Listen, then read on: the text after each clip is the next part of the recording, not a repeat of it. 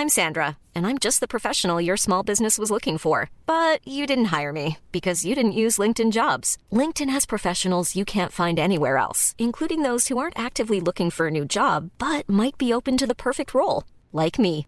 In a given month, over 70% of LinkedIn users don't visit other leading job sites. So if you're not looking on LinkedIn, you'll miss out on great candidates like Sandra. Start hiring professionals like a professional. Post your free job on linkedin.com/people today.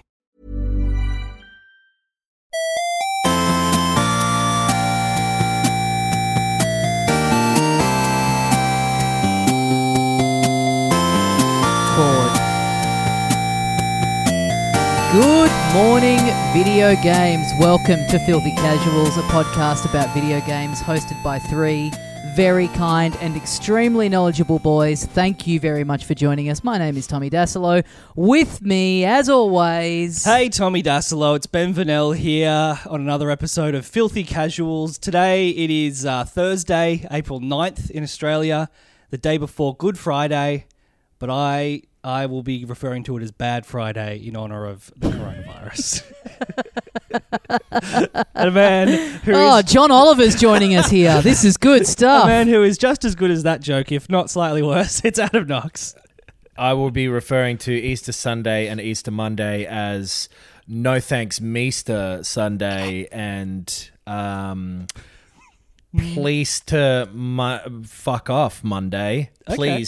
Please to leave. Yes. Yeah. Love it. Yeah, really good. Love it. And the Saturday in the middle will be Good Saturday, confusingly, because I plan to have a great day on Saturday. Me too. Got to try and force yourself to have a good time. I'm sure it goes without saying, and I'm sure everyone listening to this is across this, but hope everyone's doing the right thing and staying at home and not going out and not being sensible. Don't go away over Easter. Yeah. Don't be a fucking idiot. We, of course, people will know this because we've talked about it in the past. We've had to cancel our annual Filthy Casuals team building summit. One of the highlights of my calendar every year, and I know you guys feel similarly about it. Mm-hmm. And, we've had to make the big sacrifice. So the least that you guys can do listening is to... take a pass on having fish with Nan this weekend. Yeah, I'm so annoyed that we've had to cancel that summit. We'll not be able to do the Filthy Casuals Getaway obstacle course. I love doing that obstacle course, or as I call it, everyone in the way of the bloody minibar. Oh, that's the bloody obstacle course for me, mate. So it doesn't matter how good your alternate terms for Good Friday or Easter Sunday or whatever are, you can't walk the streets yelling them into every house that you see. No. Have you guys picked up any new hobbies in isolation? A dry cough has been one of my hobbies. Running a fever I've gotten really into. Yeah. I've picked up, or I've really developed a high level of anxiety that just does not leave me at any point of any day. Oh, right. Genuinely analysing my nightmares has been a constant I've picked up a real penchant for group sex. Now, look... Take me down for that comment if you must, but, you got to stay busy somehow. You cancelled the summit, but you're still attending the group sex. Exactly. Okay, all right. I've been cooking a lot more, and I've been drinking a lot more, but, the second one of them was pretty much on par with the real world. So, not too much of a change. We missed there. Comedy Festival when my drinking would have been at a yearly high. So, yeah. Right, I think I'm actually kind of down on those numbers, which is what I've been. And same with like junk food consumption. So I've been kind of telling myself that overall, and also mental health wise, I think I may have said that last week that the bad food, the drinking, and the appalling mental health effects of the coronavirus outbreak still pale in comparison to what they'd be at, the levels they'd be at if the comedy festival was currently happening. So. And even though it's a nightmare at the moment, social media is less unbearable than it would be if there were a global comedy festival rather than a global pandemic. Yes. 6-7 billion people all posting like, oh, nearly sold out last night. Oh, great show. They were quiet, but they loved it. I'd rather read the joke about I've been self-isolating for years for the 100th time than see one of those fucking little red sold-out stickers every morning when waking up. Steve Bennett gave me a really nice review of my illness on Chortle. So Great. that's something. Yeah. Is the good review just he contracted it from you? There's no better review of a virus that you have than someone picking it up from you. Yeah. The thing that with the cooking, I went to the supermarket to get essential supplies the other day, and one of the people working there, I overheard say they were having a conversation with somebody else in the shop, and apparently, so you know how there's a lot of. It's difficult to get every type of meat at the moment. There's a lot of things at the supermarket that are gone. He was saying, it's not even people panic buying probably. It's just this is what all supermarkets would be like if people always cooked at home. Right. Because more people are doing more cooking at home, it seems as though that is a large contributor to the lack of... things there, which makes sense because that's why all the pasta is fucking gone and all the mince, because that's all most people can cook. Yeah. Right. Yeah. Myself included. I struggle with the mince. Yeah. I guess you wouldn't... You're right. Are you encountering any issues with buying your 12 packs of lube that you pick up every 2 days, Knox? I've had to cut back. Okay. Yeah. Which is unfortunately what happens when I don't have enough lube as well. I cut up the back. So yeah, if you're panic buying lube, listen. Please think of the more vulnerable out there. Think of the next person. Yeah. Who's coming along after you. I got a bottle of Bailey's delivered to my house on Uber Eats last night at 10 p.m. Because my girlfriend felt like a nightcap, and I was just like, wow, it really is a brave new world. Like, I never would have done this in the olden times. That should be an automatic conviction for something. I don't even know what the crime is, but you should have police show up with the Baileys You're at your guilty house. of being a 55-year-old single auntie, I think, is the crime. Yeah. Oh, boys, I got to tell you, it went, as we head into the colder months here, it went down a fucking treat. Small little glass of that right before getting into your jammies. Really, really good stuff. Can't recommend it highly enough. You made fun of me for drinking regular milk. Yeah, this is like milk if it was cool and for adults. It gets you a little buzzed, bro. That was my only issue with it. Milk is cool, and adults are allowed to drink it. So we talked about cooking a little bit. I would love to be able to refer to a game in my favorite video games franchise, Cooking Mama, for ideas and inspiration. Now, I swear that was on the eShop just a few moments ago. It appears to have disappeared, though. What's going on? Well, it's bizarre Ben, that you just randomly brought this up, isn't it, Ben? It hasn't disappeared. It's been bumped so far down the list by 10 different clones of Plant vs. Zombies that have come out in the last half an hour. Ah, yes. Yeah, you haven't heard of insert random noun simulator? Now on sale for 8 fucking cents. Everyone's buying it because why not? So, what's the fucking story here? So, did this game have like some Bitcoin kind of stuff in it? No. So that was basically a rumor that blew up about this. There was a game, Cooking Mama, and then some subtitle. I forget the subtitle. Cooking Mama. Cookstar. Yeah. So this game is a Cooking Mama game, but it was made by a different team to the rest of the series. Planet Entertainment. Apparently. Right.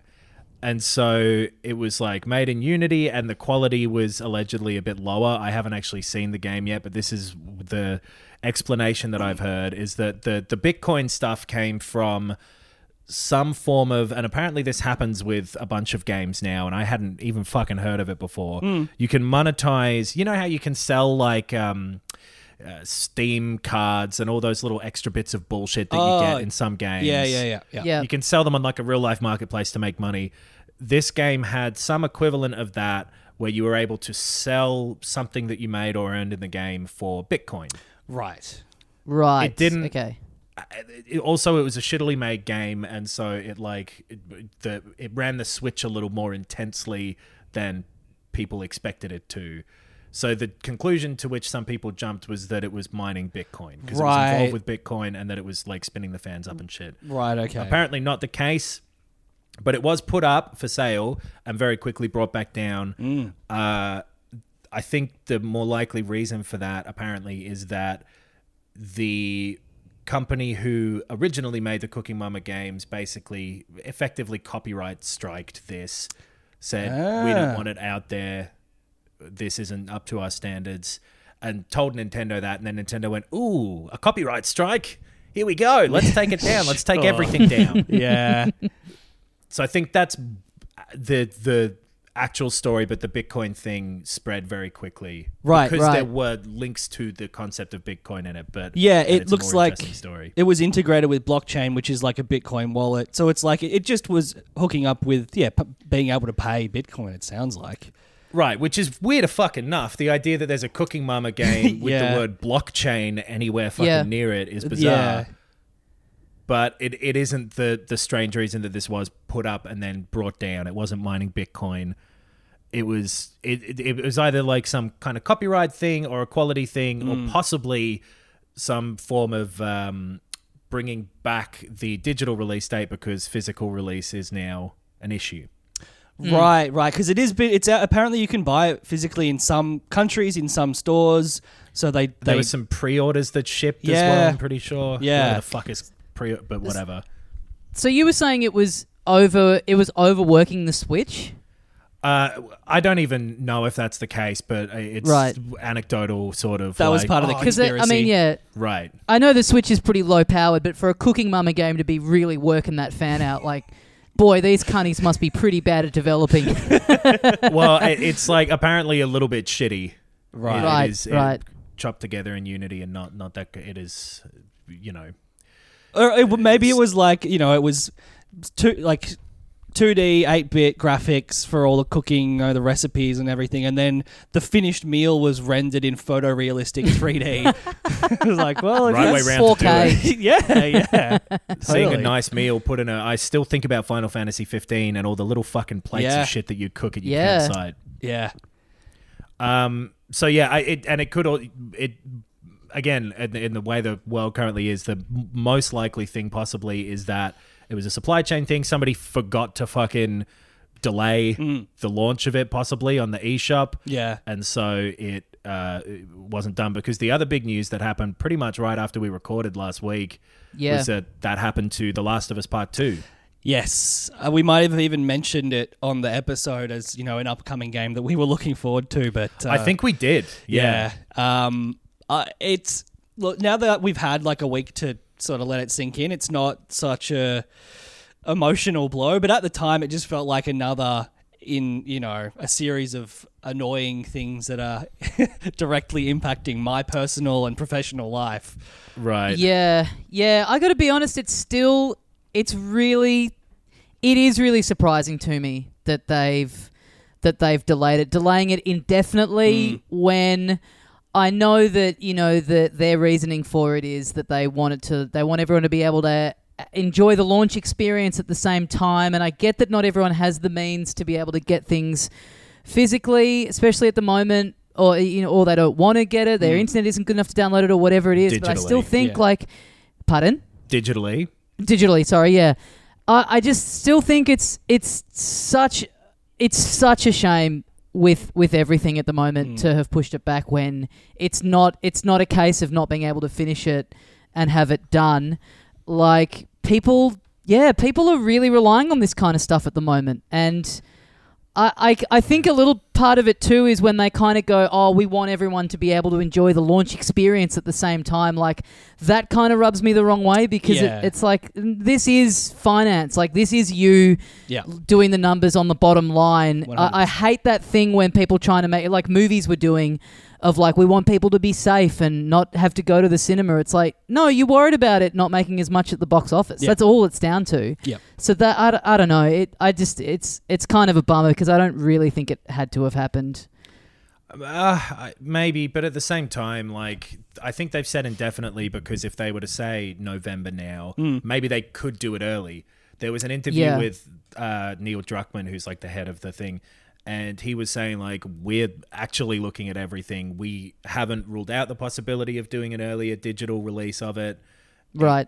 So who knows what's going to happen, but if they can't get physical copies to people, it makes sense that they would want to hold back, because if you launch it digitally and then the physical copies come out 3-4 months later, it's already it has lost some market value. You know, those physical copies are expected to go on sale after a certain amount of time since the game's been released. And I kind of agree that, like, pretending that it's not a financial decision it sucks. But, like, what are they going to say? Like, we're not going to make as much money. Like, they have to do that. And now more than, you know. Yeah, you're right. I guess it's also like it was like I had just been thinking this is kind of the first. Ben's phone just. Oh, that's better. I'll just put it on the side. There you go. I didn't know if my camera would flip around and you'd have to look at me sideways the whole time. That's better. That would have been pretty cool. I'm looking at you sideways anyway. I guess this is the first video game thing of coronavirus that's really been affected. Like, it kind of felt like the one piece of media that was left that was sort of, for the short term at least, immune to, like, well, you know, people can't go to the cinemas, people can't go to music festivals. Like, there's no reason why these things still can't get into people's homes. So I guess it was just a bit of a bit of a blow to realize too. Like, this nothing's immune. Like, I think because we just seen Doom Eternal and Final Fantasy VII Remake get released. I mean, one of them got released earlier, so it was sort of like, oh yeah, it'll impact the industry, but we're still getting the games, which is the most important thing for us, especially. And I think, for that to actually be hit now is like, okay, this is gonna suck. Yeah, it's like, you know, however they deal with it and whatever the messaging is, this is happening for reasons outside of their control. So I kind of don't have any problem with it or any, like, it. Obviously, for whatever reason, it has to happen. We're not owed a game. So when it comes out, it comes out. I think and it's just like really. I'm sure that they want it to come out as early as possible. Yeah, you know. Yeah, and totally. I believe them when they say that if they can make it work by doing a stagger release or whatever, then they will get it to people as quickly as they can. I do believe that because, you know, it's such a bizarre thing, and I'm sure that they are across the fact that people would be absolutely up for it right now, so it could make fun anyway. It was such a bummer to see that thread in our Facebook group and just see, like, a lot of people, like, really, really bummed, you know, just like more bad news. People were really banking on this as a distraction, as much of a distraction as a post-apocalyptic game dealing with large sections of society being locked down under infection can be at the moment. But yeah, that was just kind of a bummer to see the outpouring of people bummed about that. Yeah, it sucks, but heaps of stuff sucks at the moment. So you know, par for the course. Yeah, really, it's a shame that they had to be on the same pile. But well, something to look forward. A couple of things to look forward to for the future. There's something that you sent us, Knox. A depiction of what we'll all look like in 20 years. Yeah. There was some study done by some group of fucking idiots that I don't know if people have seen this. It's kind of been doing the rounds. I got this. So it's an image that was created of what gamers will look like in 20 years if they don't change their ways. Yeah. Less fat than me, for one thing, but also the reason that I am seeing... the reason I saw this is because my girlfriend sent it to me and said... Oh, okay. Oh, like, my God. Hey, this is a warning. Yeah. This is your It's a Wonderful Life, but this is your Ghosts of Gamers future. Yeah. Oh, wow. Fuck. I guess so. So to describe the image, if you haven't seen it... First thing that's most striking, there's a front shot and a profile shot of him. Got a big fucking indent on his skull. It's a render of a male who has a caved-in skull from wearing headphones, which immediately makes this completely fucking ridiculous. Yeah, everyone already wears headphones all the time, right? Headphones aren't new. If that happened, if something that is on your head regularly could indent your skull, then everyone who sleeps would have a pill. Like, it is not possible for any... There's no way... Unless you fucking club this guy with a brick, your head cannot look like that. Yeah. Wow. Adam's the most fired up I've seen him in a long time, and he's only at the very top of the cranium. Well, because every element of this is like, he's got hairy ears. Yeah, he's got... Like, that's just something that happens as you age if you're a male. That happens to people. very hairy ears. Like, his hair seems to be, like, severely thinning except for the sideburn region. Right. Very bizarre. Yeah. Adam, you said you're fatter than this guy. This guy's got more hair. I'm balder than this guy. So that's two of us of the pod that have been wounded by this caricature. Does it say And anything he's- about his social skills? Because he might have me pipped. Nah, but it does say here that he's 5'11", so sorry, man. Oh, fuck. Okay. This is the ultimate man. He's got carpal tunnel syndrome. He's got blisters on his fingers. Ooh. His hands are all fucked up with arthritis, but they call it Nintendo arthritis. Yeah. He's obese. He's got a hunched back, which is bullshit because he'd have a gamer chair, so ridiculous. Yeah. Bloodshot I will say, eyes, as we're dark looking at circles. this, it has made me keep adjusting my posture while I'm sitting here looking at the image of it. So Yeah. it's not, I mean, yeah, it's having a slightly beneficial effect in the current moment. I'm leaning further forward to like squint my eyes angrily at this alien fucking cunt. Like, it is the most ridiculous, over the top, stupid. Like, yes, if you remain completely sedentary for non-stop for 20 years, you'd probably end up a little unhealthy. Yeah. But he knows that he's obese. He could have bought a bigger t-shirt. His t-shirt doesn't fit. Yeah, right. That's the two problems I have with it. I don't see why being a gamer means that you have an inability to buy clothes that fit you. And also on that t-shirt it says future gamer, which this is a depiction of a man who's in, like, it should say present gamer. Yeah, absolutely. He's in the not future. like I'm the future gamer. He's in the future. It's his present. That is the one part that I think is actually pretty cool about this thing. Is that t-shirt. I would wear that t-shirt, but I wouldn't have fucking stains on it when I knew I was... He's got stains all over his shorts. Like, why does he have to be a fucking grub as well? It's...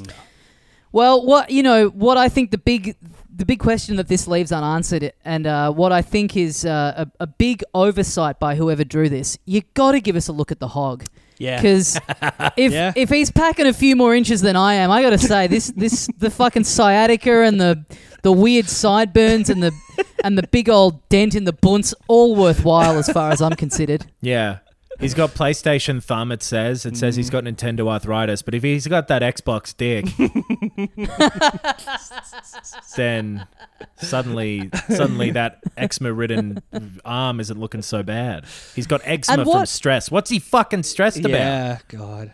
And there's no... I don't mean this to come across as like, weird or xenophobic. This just is a genuine question.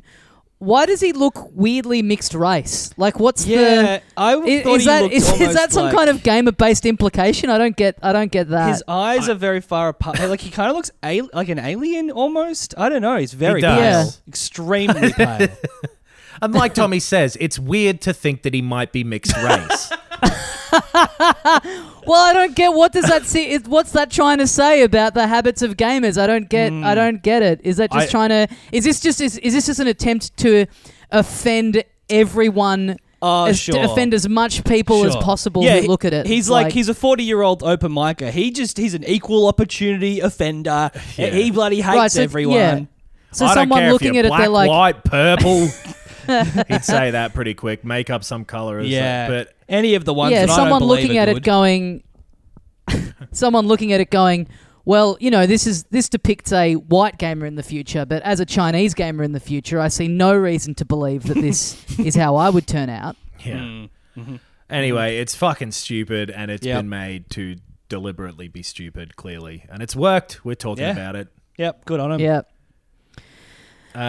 Well, speaking of things coming up in the future, this one a bit more rapidly, Resident Evil 8 will release in 2021. Apparently, a very reliable leak, according to all the reports of this, is that they were working on a game that was going to be Resident Evil Revelations 3. And then it started testing really well with people who were getting early looks at it. And so they pivoted it to become the next proper one, Resident Evil 8. It's first person again, and it's going to have like witches and shit in it. Okay. Interesting. Instead, as well as zombies, I don't know, but it's going to be more like sort of. I guess there's been a spate of horror movies recently that have been more supernatural themed, like witches and covens and werewolves and that sort of shit. Did they also do a Blair Witch game recently that like was reasonably well received? I think so. Yeah, the first person one. It was on Game Pass. I always meant to try it, but never bothered. But I mean, it's no big fucking revelation. Excuse the thing to say that there will be a new Resident Evil game. If that's true, that is strange of them to kind of be following the Hollywood trend of witches and supernatural stuff being popular, because I was reading up about the Resident Evil franchise this week, and like the first one of them coming out did kind of kick off that new wave of sort of zombies and stuff being popular in media. Yeah, so it's, you know what I mean? It's kind of weird for them to be reactionary when, with zombies at least, they kind of did set a new trend back in the day. Sure. Also kind of a weird slight on the Resident Evil Revelations franchise. Like if you have a franchise that if you start making one of them and if it's too good, it can't fit under that umbrella, just don't make Resident Evil Revelations games anymore. Yeah. Yeah. I really liked Resident Evil 7. I like that first person style and the changes it made from the regular series. So I'm all for it for the next one to go back to that. Because I never played it. I think I'll go in. Both you and I, Tommy, now's as good a time as any to talk about this, have been playing Resident Evil 3 this week. And I think it's pretty safe to say that, they've done enough of that and time to move away again. Yeah, do you want to just go... should we go into this later or do you want to go into it now? Nah, let's just do it now. Yeah, go into it. Okay, sure. Okay, so this, and I'm sure someone, if they can correct me on this, they will, who listens to this. I believe this is the first time in Filthy Casual's history that I have ever completed a game in the week of release before reviewing it on the podcast. Now, combination of factors, sure, you could say that COVID-19 plays a decent part in that. Sure. But it's kind of a co-production between old COVID and old Capcom themselves. Yeah. Giving us a few very brief hours with this wonderful experience. So how long is this game? It's like, I heard maybe 3 hours tops. Is that sort of around the mark? It was more like 4.5 for me. Yeah, mine was 5:10. Okay. Yeah. I took it pretty slow and tried to do everything. And it was a good 4.5 hours. I enjoyed my time with it, but boy, howdy, that's a short-ass game. I personally am not, like, I actually didn't mind being able to get through something pretty quickly and get that satisfaction of knocking it off. That's just like purely personal, my own selfish reasons. But yeah, for a AAA that's, $90 full retail price, if you're someone that can't afford to buy everything and doesn't have the position of getting everything for a job that you do, like, man, that's I think I'd be pretty pissed. Like, I hate when people who play games whinge about the state of things or whatever, but I would be pretty irked, especially at the moment where you want stuff to last as long as it can. So you've got this. It's full price. It's actually like $80, $90 Australian. It is. It's a full price game, but it does come with a multiplayer mode as well. That was going to be a full game on its own called Resident Evil Resistance. That multiplayer mode isn't very good. Okay. So it doesn't really matter. I played some of it and I'm not super into it. The way the multiplayer works, just to get it out of the way, because it's not very interesting, it's 4 versus 1. A team of 4 survivors playing through like kind of a Saw style series of traps where the other player is like a mastermind placing traps and zombies and obstacles for these people, and then you as the 4 people have to kind of go through these maps and get whatever you need to get or do whatever you need to do to move on to the next one. If you escape in 5 minutes, then the 4 of you win. If you hold them back for the 5 minutes, then you win as the other one, the mastermind. Right. Yeah.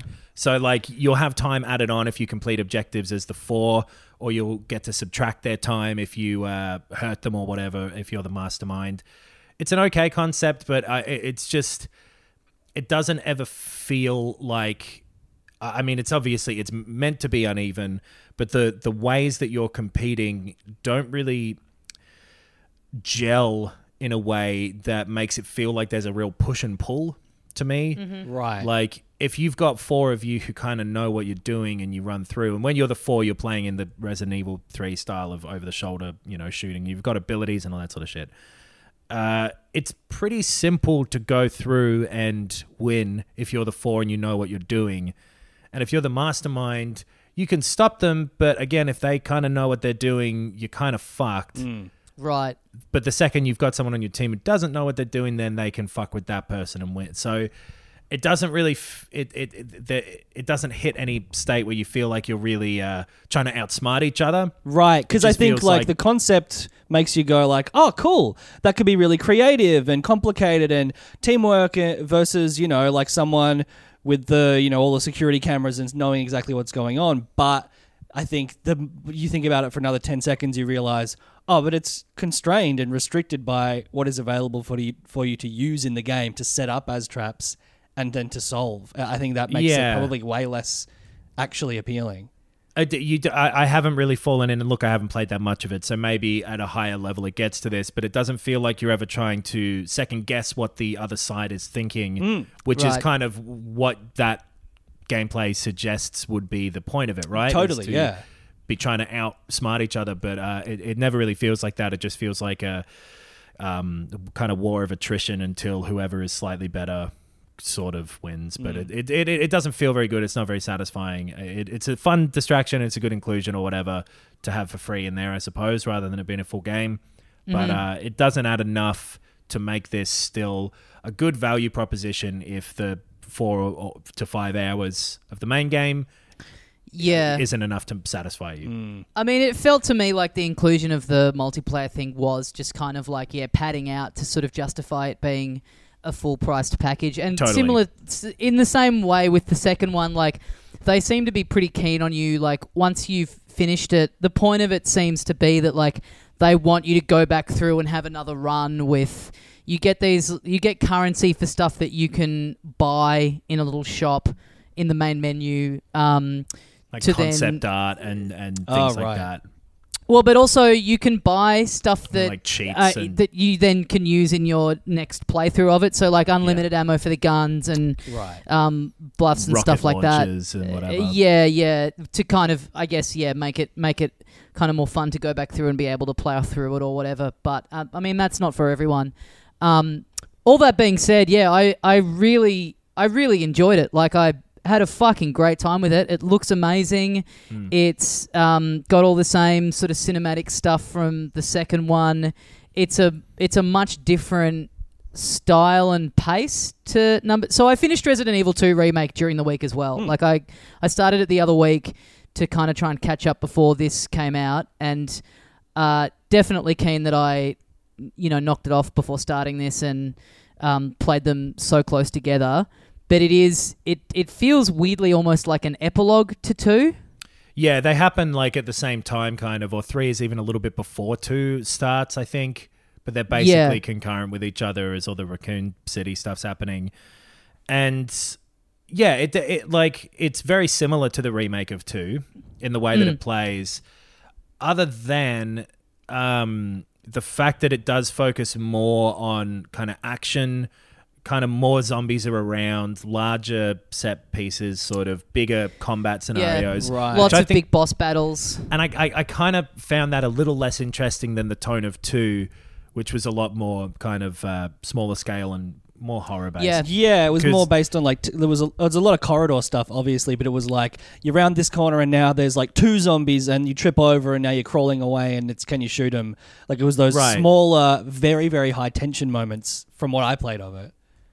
Yeah, and it was the bigger enemies as well were to be avoided and to be kind of feared in a way that even this, with its main thrust being like this nemesis thing chasing you in the same way that kind of Mr. X did, nowhere near as effective because he shows up at sort of predetermined times, and the way that you avoid him is with like kind of awkwardly running around all the zombies that are there and around him in a way that just doesn't feel like it was like it fits really in with the controls of this game too well. I agree completely. Yeah, he shows up really early on and he's doing sort of the thing that the Mr. X guy did in number 2, where he kind of trails you around, and it meant that I couldn't really explore the early areas enough, and it meant that I think I must have missed 1, if not 2, of the inventory upgrade hip pouches that you get. Right. So I played most of the game with just the inventory space that you start with at the beginning,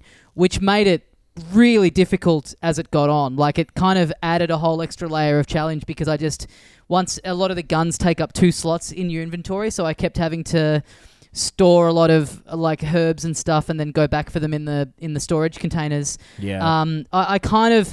I completely agree with you. Like, what I really loved about the second one was I just loved that it was this, for the most part, you're in just this one location and it's this very big, intricate puzzle where you finally get into a room and then you get a key for this other room, and just gradually unlocking all the areas of this one central location. And this is a lot more spread out and a lot more just like, you know, you going from A to B, still having those puzzling moments, but I much preferred the kind of the intricate nature of 2, and just that feeling of finally being able to get into this one room in the building that you haven't been able to access for the entire game. Totally. I kind of really missed that about 2. I still loved this, but personal preference 2 was way more my shit. Totally. This is still good, and it still has most of the same positives as 2. And there's, I think, like the sort of the third big area you go to is like this hospital, and it brings back a little bit of that slowly exploring it on a smaller scale. Yeah. And I enjoyed that area the most. And then Same. It does like a big action sequence where it throws a bunch of enemies at you. And then it starts to fall apart a bit again because it's kind of stretching this game that they've made a little bit further in a direction that it doesn't excel in, with this like high intensity combat stuff that it repeats a few times throughout the game. I didn't find as fun. That kind of horde area where, just these waves of enemies are coming in, I found that really frustrating because, you said this before, like I'm glad it's not just me. Like, it felt like, the controls of this are really not made for this sort of style of thing happening to you. No. Like, I kind of frequently found myself being overpowered, and not because I could go, I've made an error, just because I was like, this just isn't my I don't have the skill set my character doesn't have the move set to be able to weave and dodge around and get into the corners of the room and kind of cover the area quickly enough. And the game becomes weirdly you trying to find a way around the limitations of the controls and the character rather than getting into a position where you feel like you're increasing your skill with what they're asking you to do or whatever. You're kind of fighting against the game in a weird way in multiple spots, and especially during the Nemesis chases where you're kind of awkwardly running through these some corridors or like bigger areas, and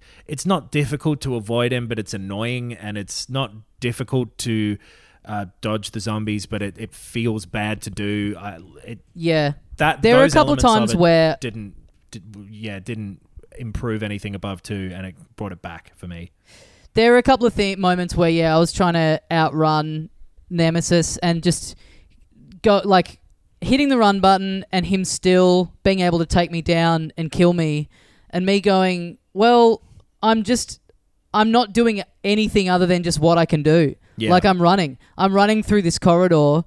I didn't slow down for a second. I didn't trip over a thing. I didn't pause to shoot him, and that undid me. You clearly just meant to go as fast as you can, and I'm doing that, and he still fucked me. And it just then took me a couple of goes to just weave, or I guess just kind of get lucky with the AI, which is what it felt like. Or there will one be or two times there. There will be an exploding barrel or whatever that you're meant to shoot, and so it draws it back into being this very linear chase sequence where you're kind of doing it like QuickTime events almost. Right, you just ticking off these things in a series of... Yeah, right. It's asking you, please guide him to this bit so that you can start... And it doesn't have...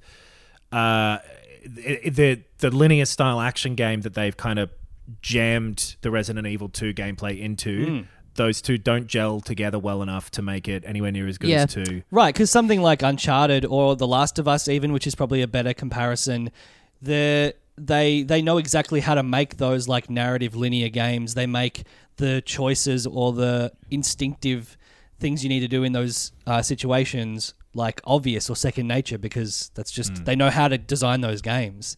Whereas this, it just sounds like, no, you just got to do it the first time. You obviously won't know what to do because there's no way to instinctively know. So you just have to do it 4 times and then finally you get it right, it sounds like. Or you just feel as though even if you're doing it, right, because you end up going through it, it just doesn't feel great to, blow a whole bunch of ammo on this kind of larger open area of zombies, because the combat isn't satisfying in that scenario. Like, you can do it, but it feels like something that it wasn't built for. It doesn't feel good. Did this annoy you, Adam? There's a word there that I'm sure exists. International games journalist Adam Knox, a master not of international. words. I live in one room. Did this annoy you, Adam? Like, the one big change from 2 to 3 is that in 2, if a zombie reaches you, you just kind of watch an animation of it, biting you or whatever. And if you have enough health, then that's it.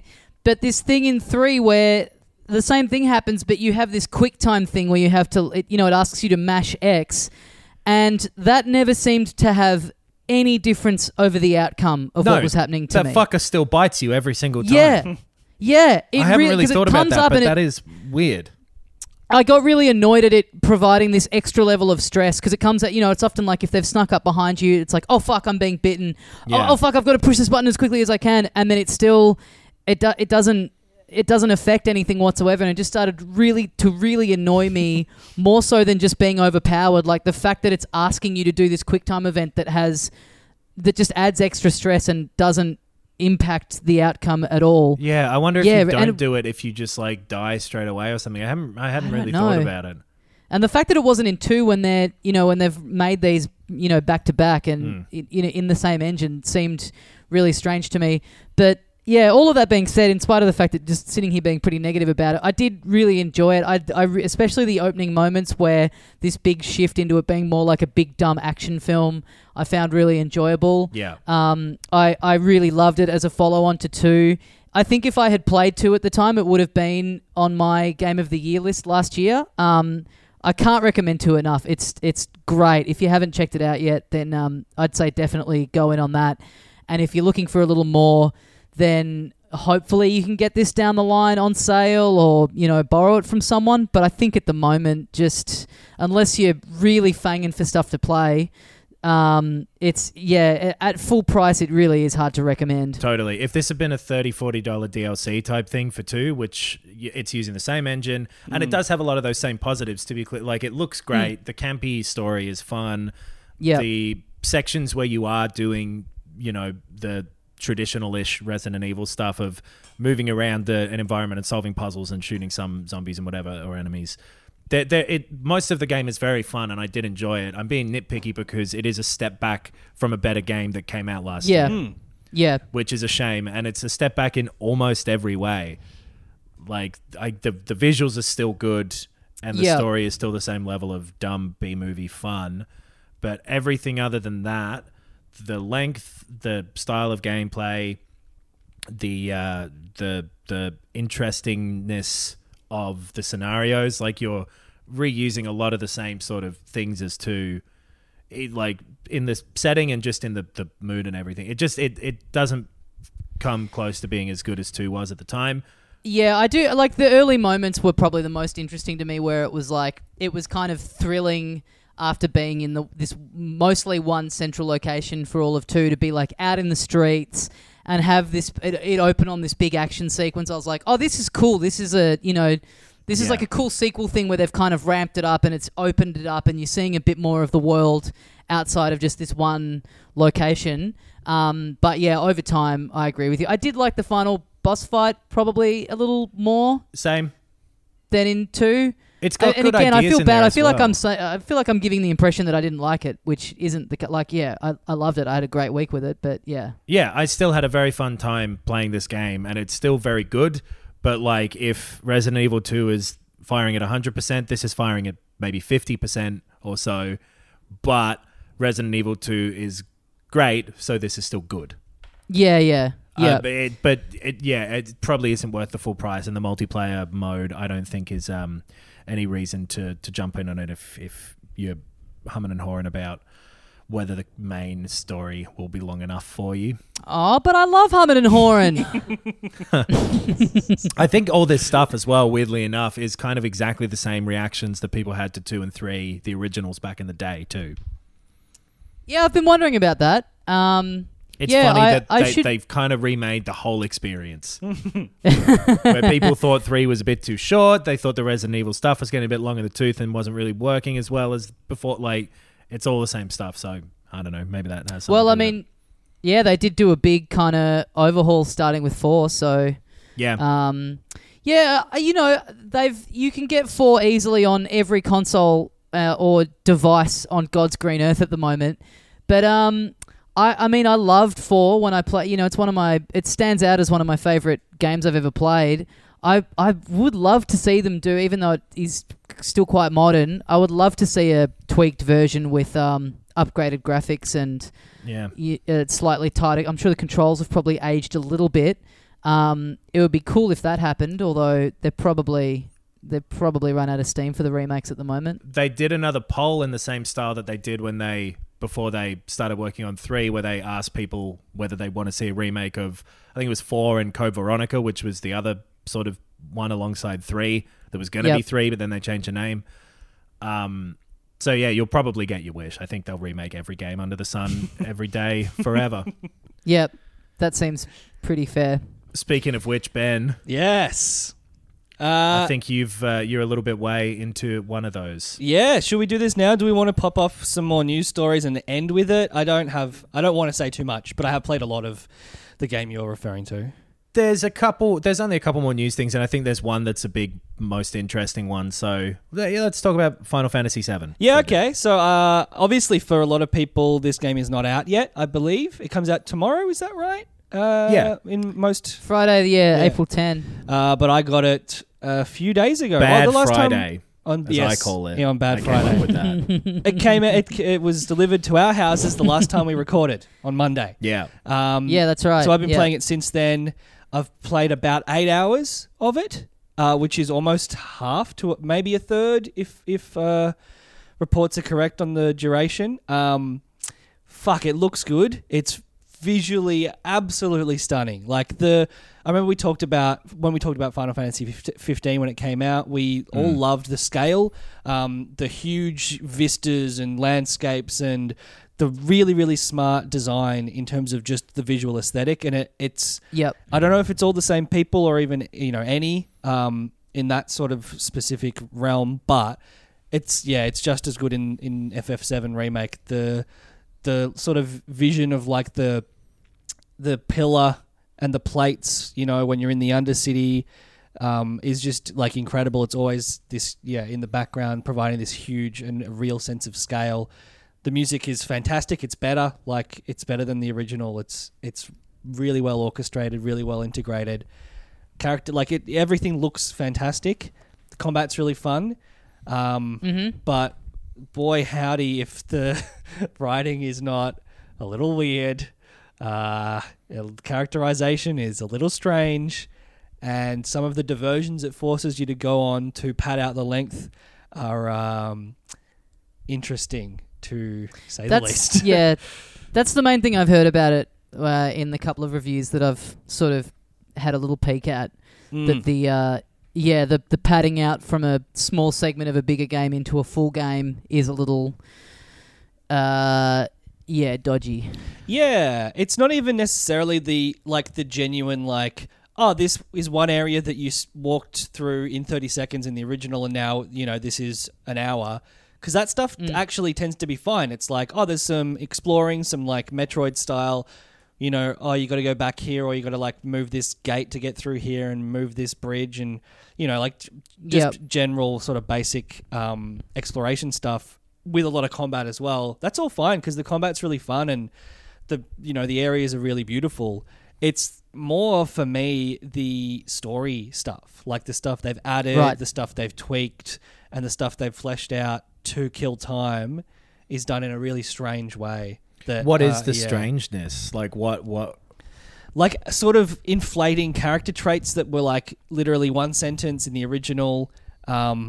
It's honestly like, yeah, the tone of a lot of that stuff. Some of the characters are a little strange. Maybe this is translation stuff, because like I know we've talked about that before with, you know, Japanese to English stuff, where there's sort of this odd tone that can feel strange if you're like expecting this perfectly flowing, you know, English language script. Yeah. Right. So maybe that's it. Maybe they didn't get to spend as much time on that, or, you know, I don't know, but it's very odd, and I'm starting to... I'm not sure if I'm coming to grips with it or if I'm disliking it more as it goes along. I'm really curious to see what you guys think of it, because I'm kind of just playing it in a vacuum. I haven't really been looking at reviews either, so I don't know if this is just me or like a taste thing, or if it is genuinely odd. Because to go back quickly to Resident Evil 3, I was talking to a friend of mine who'd played it, who was like, oh, you know, I just kind of wish that they'd added a couple more hours of stuff into it to kind of flesh it out and pad it out a bit. And it's funny because I don't really feel that way about it. Like, I'm criticizing it for being short, but it, you know, you can't say that it overstayed its welcome, and there were no bits of it where I was like, why the fuck am I doing this? Right. Which, it's funny that that's come out in 1 week, and then, you know, that people are like, you know, common criticism seems to be that it's a bit too short, but it doesn't, you can't say that it overstays its welcome. And then this, where, yeah, a bit of what I've read is that, yeah, it's just, there's just a bit of niggly little added stuff that... You and I haven't gone in on it yet, Tommy. We'll talk about it in more detail next week. But yeah, from just the demo, I definitely didn't like the more anime style compared to the original, that the presentation has... The turn that's taken. Yeah, I think, like, I posted in another video games group wherein, like, it feels very anime-ish. You know, there's a lot of over-the-top posing and a lot of dumb, crazy, like, bonkers feeling dialogue. And a friend of the show, Angus Truscott, just pointed out, like, you've described every JRPG, which is true, but it's also, like, that's not how I view Final Fantasy 7 or 8 or 9 or like the other ones that I love. Like, they have really controlled aesthetics. Like, they're not over the top. They have like clear sort of visual and even like story and dialogue aesthetics that are not crazy anime. Like, there's something else that are slightly strange, but yeah, it's, I think it also says a lot about the kind of unique position of, you know, it's something that is so familiar to you that you've played a bunch of times, that you're very passionate about it, and then to have it, and that's based on a quite like rudimentary, simple design of it from back in the day. So I think it's whatever direction it goes in, it's always going to be weird seeing it fleshed out and seeing someone else's interpretation of what they think it being fleshed out should be. Sure. Right. And I much prefer that version of a remake. The original still exists and always will. And having a remake where, like, yeah, some people don't like the version of Godzilla with Matthew Broderick, but some people, like myself, think it's the best one. So someone's going to take something out of this one. And like, regardless. If this gives us a great Jamiroquai song as well, then I'm all for it. If Diddy can do a little bit, if he can do something with the Kashmir the song Kashmir. It's not the theme song to the region of Kashmir. Yeah, he'll be able to jump in for the second soundtrack. I am looking forward to playing this for next week. Me too. Yeah, I'm going to start it as soon as we're done with this. It's like, that's the thing. The visuals, the sound, like the landscapes and the environments are like what you would have dreamt of having as a remake if you were playing this, you know, in the 90s. Like, it is a perfect upscaling adaptation of that original game. It looks incredible and it sounds incredible. It is the game aspects that I think will be the most interesting to pick apart when you guys have played it next week. Yeah, we'll honk that next week. But in the meantime, just to cover up a couple little quicker news things that we didn't talk about, there was a really cool thing where somebody fixed the smoke in Super Mario 64. Did you see this? You mentioned this before we started recording. Talk me through every aspect of this. What is Super Mario 64? Super Mario 64 is a 3D platform game that came out at the launch of the Nintendo 64. It's regarded as nailing 3D controls for really the first time in a platform setting. Okay. And it had great visuals. other than a smoke effect, which was just like this weird black kind of pixely mess that would run behind Mario if he was on fire. Right. That did look slightly different to the aesthetic of the rest of the game, but it looked, it's early 3D graphics. Maybe this is just what they could do. Turns out they just mislabeled it in one of the files. There are two different rendering methods, and they labeled it as the one that it wasn't. When you change that, literally 4 letters of code, if you change that in the source code, which they have managed to decompile this game and get into it, you change that and it fixes the smoke to look like an actual little rendered cloud. Literally just the wrong tag on one thing. And I'm looking at a screenshot of it here fixed and it looks great. Hey Adam, can you for the image for this episode, can you not use Resident Evil 3? Can you get this screenshot of Mario with the proper smoke and superimpose the gamer from 20 years time over the top of Mario? Look, that's a good idea, but no. I won't have enough time. Maybe I can Photoshop it up for for a few days from now. Little treat. We'll chuck treat it somewhere. Yeah. But it's nuts to me that just this little tiny mistake. Yeah, it does look shitty in the original version. That does not look good at all. It's like a shitty half-tone, like paintbrush effect almost. Well, because the version of the two different sort of bitmaps or whatever that these are, the one that they labeled it as is just only takes degrees of intensity of one color. Oh, right. So it interprets all of the information as just turn this pixel on, turn this pixel off, turn this pixel on. Sure, rather than a gradient, which you obviously need for smoke. Right. The one it's meant to be is like a proper drawing that exists in it. So, yeah. I'm clearly a programmer from the way I described that. But the smoke in the old version looks like it was drawn by Charles Schultz for Peanuts. Yes. Yeah. Sure. It's very scribbly looks looking. like Mario's butt is angry in Peanuts. And the new one is very much a fun cloud. Yeah. A little Mario-style cloud. Yeah. And yeah, the big thing of the last couple of days was that Sony unveiled the PS5 controller. Yeah, it's the first controller that Sony have ever made that doesn't look basically the same. Well, the PS4 controller was a huge departure for me with the big rounded blobby kind of grips. I don't like the look of the PS4 controller, and I don't really like how it feels to hold. So, I disagree. Yeah, I'm with you. It's not my favorite, but it's definitely my second favorite. And I never had a problem with the older DualShocks either. I basically mostly played video games for, like 10 years on the DualShock 1 analog. And I just got used to it, I guess. The PS3, the DualShock 3 was like still similar to the DualShock 1 from memory. Like it's not wildly different. And then, 4 is fine. Right. But this looks basically like a mixture of the DualShock 4, the Xbox One controller and the Switch Pro controller. It does, right? It's a mishmash of everything that's kind of out there. If you haven't seen the controller, look it up. I reckon it's probably best to have it in front of you because there's no point in us Good describing advice, it. Adam. Good advice. That's the one option. If people haven't seen it, the one option available to them is to be able to look it up and see it. Well, my point being that we're not going to fully describe every element of it. No. But I will say... we won't spoil the image for you. I really don't like the look of it. Yeah, that's interesting. I don't like the white version. I like the black version. And then the black version just looks almost identical to a Switch Pro controller. I think just the shapes that it's got, the little bits of the left and the right sort of like the sections, yeah. The curvature there and just the general aesthetic of it looks like someone's like decent quality render of like, here's what stormtroopers look like in my fan fiction of Star Wars. Yeah, right. It's got some... I'm just trying to... I hadn't seen the all black one yet. I'm just having to... It's like got this weird low-grade sci-fi look to it that I really just... I'm not into. Yeah. It looks like it'll be...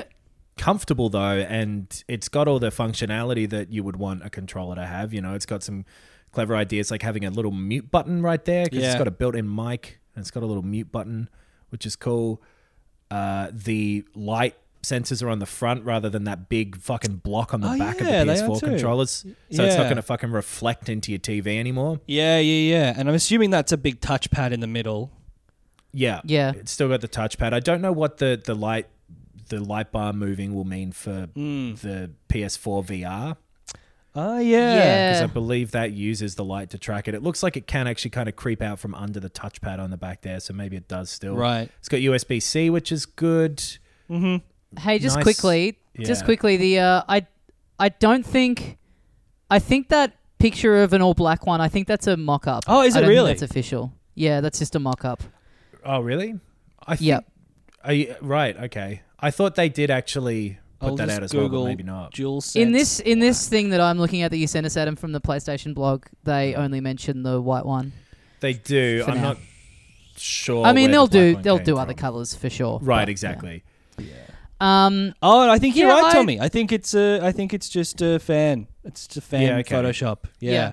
That's just what it will. I mean, they'll as if they won't do a... Yeah. But maybe they'll stick with the dual color sort of configuration for a lot of them. The shoulder buttons look nice and thick. Honestly, it looks inoffensive. And I think it looks inoffensive because it's genuinely, they've gone, let's mix them all together, all the existing ones, so no one's going to be able to use the controller as a reason to not buy a PlayStation 5. Right. I guess the only big difference between it and the other controllers is it still has the analogs both down the bottom rather than one in place of where the D-pad is, and those switched. Which is a personal preference thing. I don't really care either way. Yeah, I mean, I've been switching between the Pro controller and the DualShock 4, every 2 hours for the past 3 weeks, and I have not. I just don't notice this joystick placement at all. No. Yeah, whatever you're using just feels right once it's in your hands. It doesn't really. Yeah. And again, so much of whether these are good is like the weight of it and the. Right. I mean, I really like the Xbox controller, but it's got a bit of the one I have at least has a bit of a kind of light, kind of cheapy, plasticky kind of feel to it. Yeah, I think all three of them are fine. I don't have problems with any of them, but I think that if I was going to nitpick it at the Xbox One, I think it is probably that. It's because it's it just uses AA batteries or something. There's no heft to it really. The Elite one feels great because it's got a chunky sort of metallic composure to it. But the other thing with this one is just that it looks to me like one of those knockoff third party PS4 Ultimate Control. It has a bit of a Mad Catz vibe to it. Maybe just because it's new or whatever. Yeah. And it does look like that sort of... We've done a you can't sue us version of a PS4 controller here. I think that's what it is. Yeah. I think they've done that for all for Microsoft and Nintendo controllers and smushed them into one. Functionally, it looks like it will be really comfortable, and it's got a whole bunch of features in it, like the... force feedback on the triggers, and then it's got the HD rumble and whatever. Yeah, cool. Good for them. Yeah. So what do you guys think about this being kind of put out now in terms of... Because I've really been wondering, I guess a lot of people have been wondering whether everything going on at the moment would delay the release of the next-gen consoles, the Xbox and the PS5 that are both due to come out at the end of this year. And I think it's kind of... I mean... Does them putting this image out seem to say to you that everything is on track, or it does to me? Yeah, definitely. Yeah. Well, and Xbox had, and we've not really talked about it because there wasn't much interesting, but they had an Inside Xbox thing, and they're still charging ahead with the holiday this year release date. Yeah, that's actually come to think of it, because we sort of mentioned before recording, there's not much interesting in that Inside Xbox thing. The only thing of interest was, in this context, they did dig into the Xbox Series X specs again. They are still spruiking this console. They're bigging it up. They're talking about how good it is, which absolutely speaks to both Series X and PS5 coming out as planned. The most plausible thing I've heard on that is that it's too big of a steam train to stop it at this point. Right. And that the most likely scenario is they're able to produce a launch amount and then there's a shortage of them following that. Right. That would make sense. Because there's been like a shortage of Switches because people have snapped them all up and Nintendo have said, we're making more, but obviously, fucking hell. Yeah. So, I would imagine that it's just too big of a process to really put the brakes on it for this year, but that if you want one at launch, get your pre-orders in more than likely. Yeah. Yeah, for sure. But also, if you want one at launch, explain to me why at this point.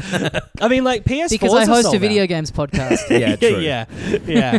But yeah, like all consoles are sold out. I this isn't just like the Switch doing booming sales. This is everyone in the world wanting a video games console. And if you're about to launch the new one, I reckon you'd be pretty comfortable in thinking that you're going to sell out of all the ones you make. I don't think they're going to be like, oh no, we ordered too many. We're going to be, overheads are too big and we're not making money back.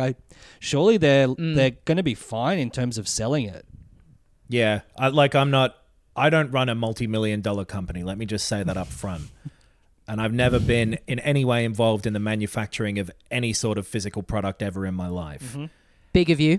However, I would say that if they don't go ahead with it at this point, surely they're sitting on a whole bunch of, processors and components and whatever the fuck they need to make these things that is just gathering dust for them until they launch these things. So they just kind of have to make it work at this point, right? And surely they've already spent all their money. Like they've bought all of these parts. They've put the money into this production process. They got to make that money back. Yeah. As a counterpoint to what you were saying before, Ben, about any retailer would be thinking like we'll sell out of these new consoles immediately. Is it, maybe it's possible that a lot of people, because by the time these next gen ones come out, it's end of the year, people seem to be thinking that life would be back to normal by then. Mm-hmm. Let's assume that that's the case, and let's assume that while people were in lockdown, a lot of people bought consoles that didn't have them previously. Maybe they were going to hold out on a PS5, but they went, fuck it, I'm locked up, I'm getting a PS4 now with a bunch of games to keep me occupied. So does that maybe hurt them when the PS5 comes out? Because a lot of people would have been waiting for that. They're like, no, I just bought that PS4 a few months ago to help me through lockdown, and I've now got a big backlog to catch. It kind of could go either way for them, really. The way that launch stuff goes, though, I would say that anyone who's jumping in at launch, unless, they don't have the money to do it, obviously, their choice of whether to get it or not isn't going to be affected by the events of this year. Yeah, I completely agree, Knox. Yeah. I don't think that a launch budget is taking into account casuals. For sure. I think and they want to launch as early as possible because of that, because the quicker they launch, the quicker they get into the next generation, and the sooner they can start selling these consoles to those other people down the line. Because if they don't launch this year, that means that everything is pushed back. They've got to wait until another holiday next year, more than likely. Yeah. So it fucks them for like a decade, potentially, rather than just for the next few months. So yeah, I think those will happen. And CD Projekt also said that Cyberpunk's coming out this year, and nothing's changed on that at this point. So just worth pointing that out too. Yeah. That's the thing. A lot of industries can only survive a 4-month delay of their actual normal processes. Otherwise, they might as well shut up shop entirely, it seems like. Because whatever happens with the time frame and the scale of how all this pans out, things of this size will have to adapt. Yeah. Right? And whatever form that takes, like at some point, sport will adapt. Anything that's a big industry, there's not going to not be sport. They will find some fucking weird unused school gym to play it in. And they will lock the doors. And they will say, all right, I guess basketball, you've got to be 1.5 meters away now. Yeah. They will find a way through all of this stuff, and hopefully it doesn't last for as long as, it might. Yeah. All right, well, I guess we had better wrap that up. Since we're talking about it too, playing Resident Evil 3... the second word that is said by any character in that game is pandemic. Yes. The first word is the. Yeah. There's definitely with this and with Last of Us 2, should that have come out on time, there is really a tangible element of going like, oh, can I be fucking bothered here? I know, yeah. But Resident Evil 3 is silly enough that it went away quite quickly, that feeling. Speaking of which, one thing that I really didn't like about it was the live action intro. Yeah, really weird. Doesn't come back up, but there's a whole bunch of live action Oh. shit in the style of how that happened with the original. So I think it's like a nod to one. Yeah, okay. Right. Yeah, that was. I found that kind of jarring. Okay. Poor 'cause acting across the board. We Yeah. we all, I think, really enjoyed the live action stuff in Control, but it sounds like it just wasn't done well in this. No, it's just campier. The whole game is as with all the Resident Evil games, B-movie aesthetic. So Yeah. it's fine. All right, that'll do us for another week. Guys, thanks very much for joining us. Head to filthycasuals.com.au for links to all the stuff that we have going on. We have a Patreon where you can subscribe and support the show and get a bonus episode every week. We also have a Bandcamp page where you can get these premium episodes that we're doing. And yeah, thank you very much if you're someone who is monetarily supporting the show at the moment. Otherwise, thanks heaps for listening, and thanks for the messages that you're enjoying this, and it's helping keep you sane. Seeing a lot of that stuff kind of in the inbox at the moment. Hope everyone's staying safe. Hope everyone's staying inside and being sensible and doing the right thing. Thanks for joining us. We'll see you next week with some hefty Resident Evil Final Fantasy VII Remake thoughts. Oh, yeah. And as we say here at the end of every episode of Filthy Casuals... If the Future Gamer t-shirt don't fit. Fuck! Whatever. I got that dent in my skull. That's why it didn't work out for me there. I've got that Future Gamer dent.